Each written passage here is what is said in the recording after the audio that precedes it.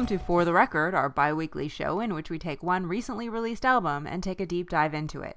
You can listen to us every other Thursday at 9:30 a.m. on BFF.fm or subscribe to the podcast at fortherecordpodcast.com. This week we're talking about Teens of Denial, the much-anticipated album by Car Seat Headrest, which starts off with a song called Fill in the Blank.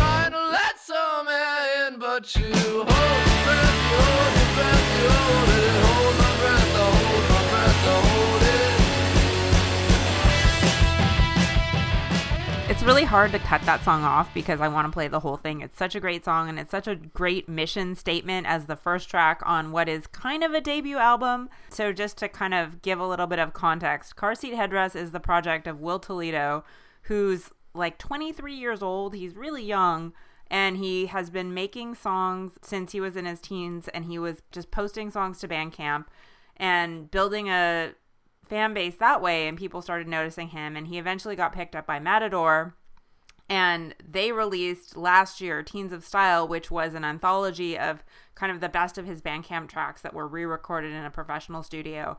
And then this is his first album for Matador, intended as an album for release, and recorded the first album that was recorded with a full studio and a full band and kind of with all of the resources that being on Matador brings you. I also just have to mention Car Seat Headrest is the name of the band, comes from him sitting in the backseat of his car and recording songs because it was like his only place to be alone, and the car seat headrests were his audience.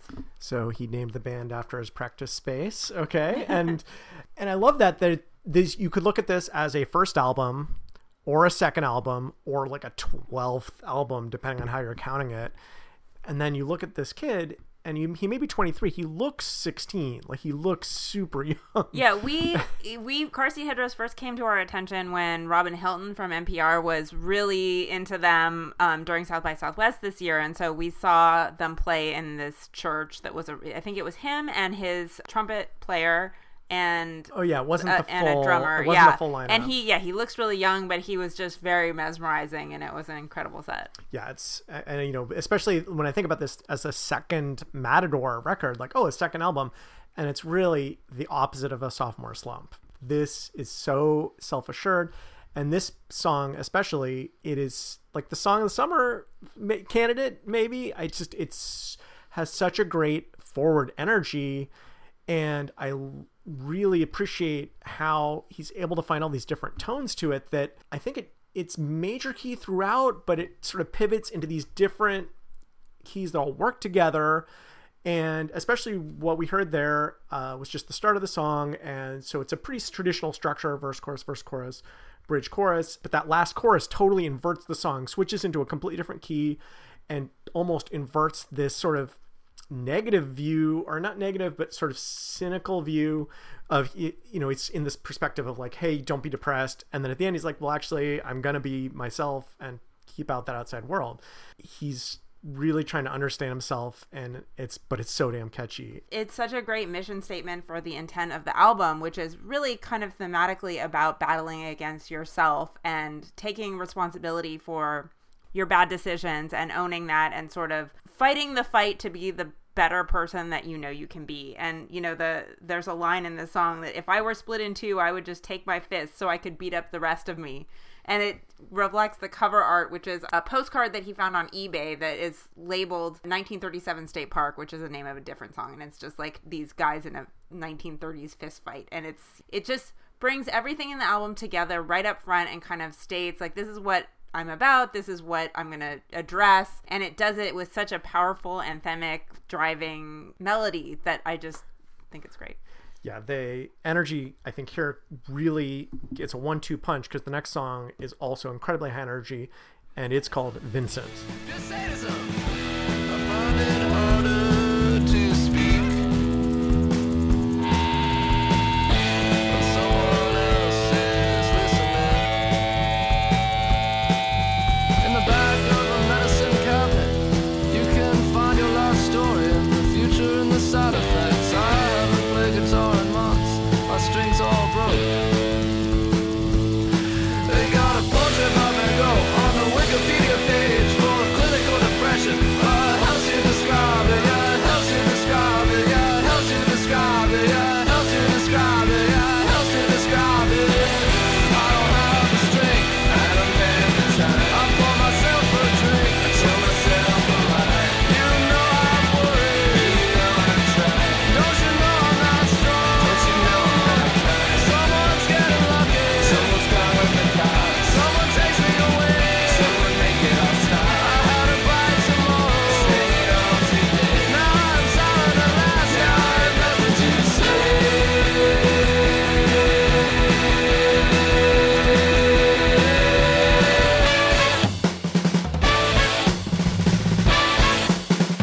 Now I have nothing to say. So this second song on the album is where one of the challenges we're going to encounter really becomes clear, which is that this is a album that only has, I think, 12 tracks. One of them I consider to be just kind of a coda, but of those 11 remaining tracks, they tend to be really long. This one is almost 8 minutes, and it's, I think, the third longest on the album. And where that first track was a totally conventional pop song structure, here they just go nuts. These long instrumental jams, and then there's no repeated. The choruses are all vocally different.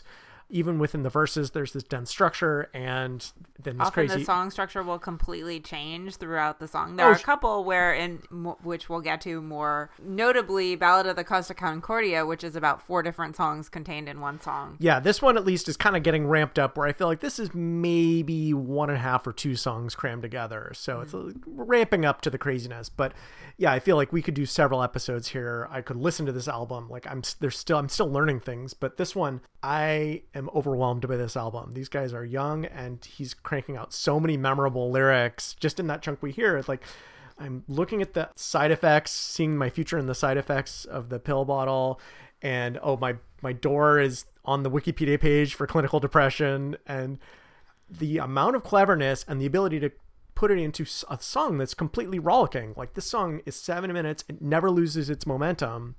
I'm left almost speechless, which is pretty tough for doing a podcast. And I felt like he was kind of trying to do the same thing as, for example, Heroin by the Velvet Underground, where you're expressing the idea of the experience of being depressed by the way the song sounds, and it starts out with this looping guitar part that's very sparse and very kind of flat, and then the tone just changes and it bursts out, and there's shouting and screaming and quiet parts. And I felt like it did a good job of communicating what he was trying to communicate as far as his internal feelings. Yeah, there's that bridge where you get that sense of kind of this call and response of where he's kind of trying to talk himself out of this hole he finds himself in, and it's not really working. Like, maybe I'll just have another drink. Yeah. And I really like the musicianship on this. All of the musicians are great in this band. I understand that it's kind of a rotating cast of people that he had known that play on different songs. I'm not sure that's 100% correct. Yeah, and I looked at Wikipedia, which is, of course, always reliable, and they listed a fairly short band lineup, but who knows if, like, guest musicians. But here, yeah, you have those horns come in that are just a delight, and the drum fills, like, it's really solid drum So that's work. what I was going to Oh say my was that the drumming is really powerful and really controls the story throughout the record. So I feel like it has to be the same drummer and probably same horn player. But the person who also does the backing vocals, I don't know if you would call them backing vocals, but the sort of call and response vocals, the other vocalist is very understated and carries his part very well. And they all just work together so well. Yeah, there's places where when he's singing and it feels too harmonic, like it feels too rich to be one person, but it's so kind of controlled that it feels like it is just one person, and that sort of discipline. And to say that I'm talking about musical discipline in a song this long, I think is kind of nuts. And things continue to be, I think, a little more straightforward, though, on the next track, if no less depressed, and that's called Destroyed by Hippie Powers. I'm freaking out in my mind.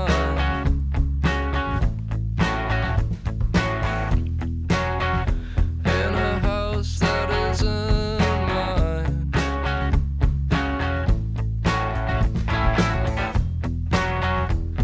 My end goal isn't clear.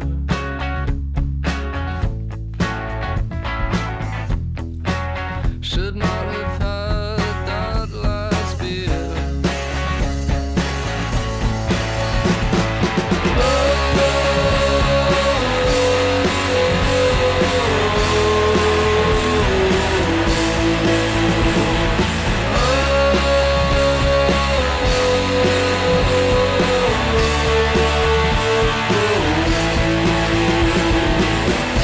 It's more than what you bargained for, but it's a little less than what you paid for. My motor's come undone, my microphone hangs limp on the nightstand. Tell my mother I'm going home. I have been destroyed by hippie powers. Tell my mother I'm going home. I have been destroyed by hippie powers. So after that last song making a mention of, oh, maybe I'll have another drink, we now enter into the first of a few songs on the album that deal pretty directly with addiction. I like this one because it has a little more of a sense of humor, which you kind of have to when you're dealing with such dark stuff. And the cleverness here is so great. Some of the lyrics are just, I love this. Like, in my end goal isn't clear. And what a great way to describe, like, I don't know what else to do. I'll have another drink. Maybe I shouldn't have had that last beer. This is the voice of a mature artist, I feel, but there are some places where it belies his age. And one of those is the kind of like parental voice in the back of his head. And one of the lines that stands out for me on that song is, you know, what happened to that chubby little kid who smiled a lot and loved the Beach Boys? And there's a theme throughout that I think it was a problem when I was a teenager, and I think is more of a problem for teenagers today, which is parents being very kind of narcissistically focused on the external presentation of their kids and how that reflects on their excellent parenting. And, you know, it's sort of the idea that what you feel inside is irrelevant as long as you're presenting a good external image. And you kind of, you hear that in fill in the blank with you have no right to be depressed and that sort of thing. And then You try harder. Yeah, and just the idea, like, why can't you just be this smiley kid that we remember? And so that's just one of the things that, as an older person, is a little bit disjointed for me, because it's like, oh yeah, I can kind of remember that, but it's not something I can relate to anymore. Yeah, and certainly he's directly invoking, saying, tell my mother I'm coming home. And I think, and then in the next song, which I don't think we're going to talk about, but he's specifically saying, like, we're going against the wishes of our fathers. And but it's something you're tackling with at that age. Like, how do I find myself as an adult? Yeah, not that there's anything wrong with that. It is an interesting contrast. I'm just going to call a couple more things on this. I love the way there's this cowbell alternating with this kind of guitar harmonic, and it sounds like one instrument, and it's so clever. I love it. And it's really fun way to start the song. And one of the, just this great sort of summation of this sort of like debauched party scene where he's just like, oh, this guy I kind of hate is here, and then I should not have had that last, and I think he's maybe saying DMT. Hit of DMT, yeah, exactly. Which I like that it starts out with shouldn't have had that last beer, and then goes to shouldn't have had that last hit of DMT. Yeah, it's one of those nights, and it sounds like he's maybe having a lot of those nights, those hippie powers. And I think it's worth calling out here in particular, and I'm not going to talk a lot about it because I could personally go off on a tangent that's a whole other podcast about all of the references that you hear throughout this album. And this is actually one of the ones that sounds very Pixies-ish with the guitars. And there are so many like indie rock of the 90s references throughout, but I think he does a great job of not making it a pastiche, but actually standing on the shoulders of giants and taking those sounds and creating something new. And I really appreciate that. Yeah, I'm just going to call it one last little cool thing. I really enjoy the end of the song because it's very driving, but it's also got this cool syncopation. So it's got like the 3/4, 4/4 kind of overlaid on each other. And I think does a good job of helping you feel like kind of that detached. It's like it's super aggressive and yet completely in two different places at once. So the next song that we'll talk about, we're going to kind of skip through because some of these are so long that we can't, and there are 12 tracks on the album, so we can't really discuss everyone. But I loved all the songs, and it was really hard to choose which ones we were going to talk about and which we were going to leave out. But the next song that we'll talk about is called Drunk Drivers / Killer Whales. In the backseat of my heart, my love tells me I'm a mess. I couldn't get the car to start. I left my keys somewhere in the mess. It comes and goes in plateaus. 1 month later, I'm a fucking pro. My parents would be proud. Or fall asleep on the floor. Forget what happened in the morning. There are notes in your handwriting, but you can't make it out. We are not a proud race. It's not a race at all. We're just trying. I'm only trying to get home. Drunk drivers, drunk drivers. This is not a good thing. I don't mean to rationalize or try and explain it away. It's not okay. Drunk drivers, drunk drivers. It's too late to. That's the very beginning of that song that we played, and it starts out very quiet and ends up being this great sing-along anthem toward the end. But I wanted to play the beginning to show that a lot of these songs have a lot of noise and a lot of layers of guitars and instrumentation on them, but when you strip that away and just have Will Toledo's voice on its own, he has a really lovely voice, and it reminds me a lot of Will Sheff of Ockerville River, where it just has a lot of character and a lot of emotion in it. This is one of a few songs where, you know, he's very clever with the lyrics, but sometimes when the emotion overcomes him and he just goes woo or la la la, and it's so pretty and it's exactly right. Not to say there aren't great lyrics here. I mean, this is sort of this, you know, Morning After, where there's this great line that's noting her handwriting, but you can't quite make it out. And yeah, he's searching for that catharsis to dig himself out of that hole. And the song does that musically, that slash between the drunk drivers. And I think that this also is kind of, it comes in the middle of the record, and it's very thematically in the center too, because I think it's kind of trying to articulate this, as I mentioned before, this war with your negative self and then your better self that you're trying to be. And it starts out with this kind of excusing of the drunk driving, like I'm just trying to get home. And then it goes into a part of the verse where the lyrics are, here's that voice in your head giving you shit again, but you know he loves you and he doesn't mean to cause you pain. Please listen to him. It's not too late. Turn off the engine, get out of the car, and start to walk. And it's sort of like about learning to listen to that voice inside your head. Yeah. And then what could be more sort of free and majestic than the killer whales? And that idea, you can almost just imagine them jumping out of the water. It's really a beautiful way for the song to have that catharsis. And of course, things continue to be, I don't know, how would you describe the next song? 1937 State Park? Again, this is the image that's the cover for the album. That was what was written on this postcard that he got. So I don't know if it's has independent meaning, but that's what that comes from. So we'll play that next. Thank you. No one should ever have to look at themselves. High school dream dies in the hospital. Is behind a journal and a pair of Air Jordans. Lyrics on a popular rock ballads changed to include his name. I'm taking back my heart. You were digging a hole for 6 feet at the state park.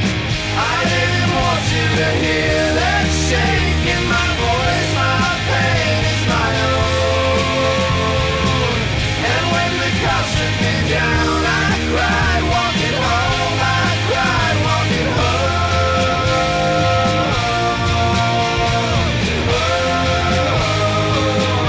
You and me are connected. Yeah, so this song, it seems to be just in really exploring feelings of alienation, like being at a party where he's not welcome, he's not the cool kid, and he just decides to leave. And maybe that's the right decision. And there's such great lyrics here about that. And I'm going to just narrow it to one because all the songs have a million, and that is, don't worry, I've got worries for two. And it's so succinct. I also love that there's this organ sound, and it just gives it this real fun jam. Yeah, it is a succinct song, and it's one of the bright spots of Concision on this record. And if I have any complaints, it's that I think that maybe Will Toledo has gotten used to the history of being able to just record whatever and post it on Bandcamp and have people listen to it. And he's not used to the kind of needing to edit and make your point in a more concise way. And some of these songs, we're about to go into 3 very long songs that are in the back half of the album, and I actually think the 11-minute song Ballad of the Costa Concordia is the one that needs all of the space that it takes up, but there are a lot of these songs that could have been shortened up a little bit and been a lot more effective. Anyway, the next song that we'll play is called Cosmic Hero. I know you wish my flesh with you. I love you, but I can't stand the touch. And of course I'm alright with death. But why you talk about it so goddamn much?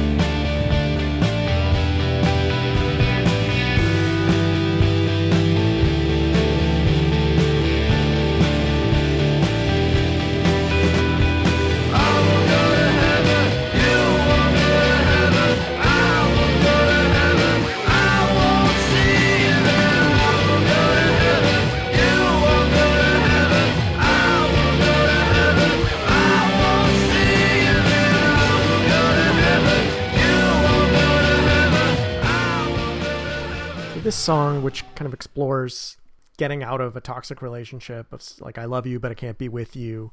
I really like the structural kind of tweak here where instead of verse chorus, it's sort of verse instrumental. But then each instrumental is different. So we even heard that where we had an organ, and then the next one, instead of an organ, has kind of this, or in addition to the organ, has these kind of backing vocals. And then there's one with like a backwards guitar. Yeah, there's all sorts of different sounds. And so it just, the variety here, it's 8.5 minutes long, but it doesn't wear out its welcome.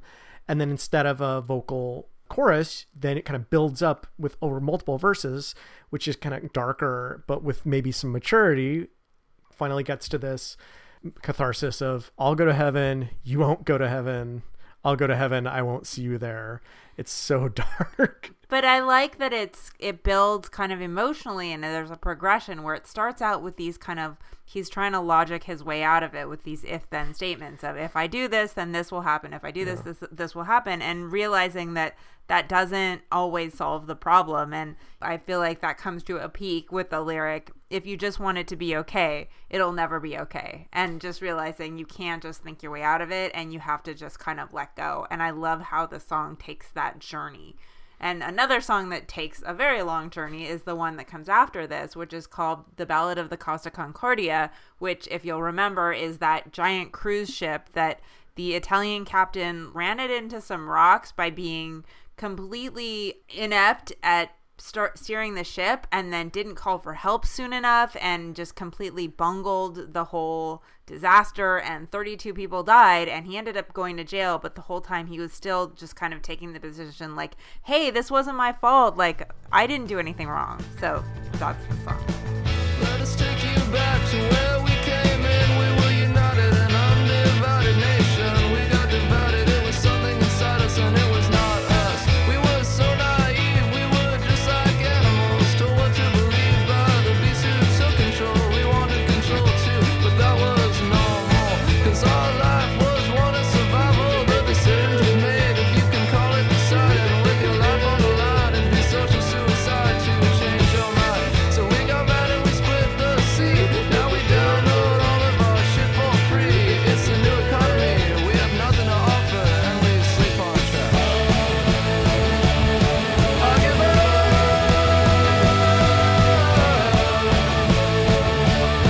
I give up. Let us take you back to where you came in. A man clinging to the cliff of revelation, so scared of what he would find, he started crying. It was not me. Stopped at the borderline, they stripped his disguise. So he read a book that won a Pulitzer Prize. It was about death, it didn't help. He saw himself in it, and he was disturbed at the conclusions out of that too. But he could say what, because the author was dead too. And so though he made fun of us, he has now become one of us. I give up.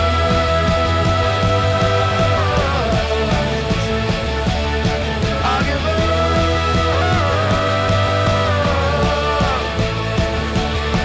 I give up.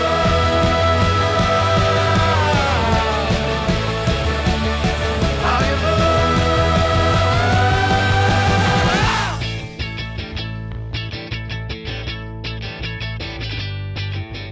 So that song is 11 and a half minutes long, and we just had to pick part of it. There's like 4 or 5 or 6 movements, depending on how you count it. And, Which there's that. could be completely different songs. Yeah. And, I liken it to that old joke, he's got more smarts in his little finger than you have in your whole body. And like this one song has more musical ideas in it and more musicianship in it than most albums by other bands. And this entire album is full of songs like that. It's kind of nuts. So as has been my pattern, I'm going to have to call it at least one lyric here. That's just this millennial kind of existential scream of it's the new economy and we have nothing to offer and we sleep on trash. Yeah, I mean, you really have to listen. We could do a whole podcast about just this song, and you really have to listen to this whole album to appreciate it and listen to it over and over. And, unless something amazing comes along in the second half of the year, I think this will probably be my favorite album of 2016. It's that good.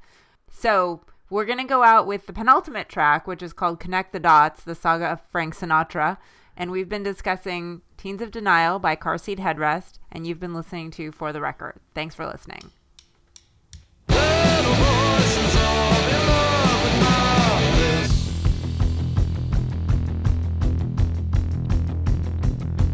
Little voices all in love with my conscience.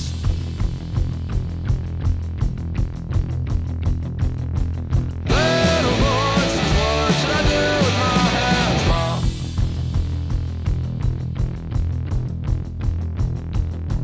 Little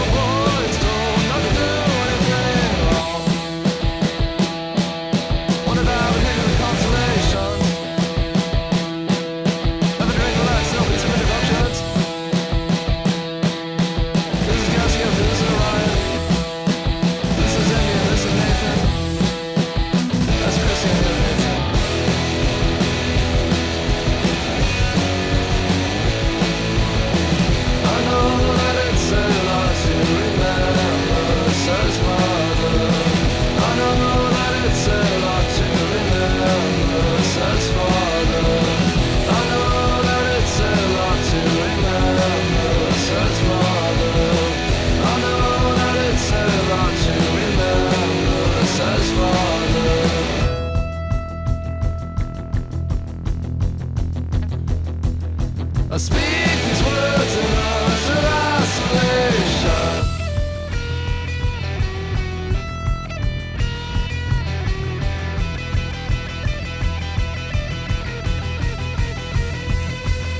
I drive the car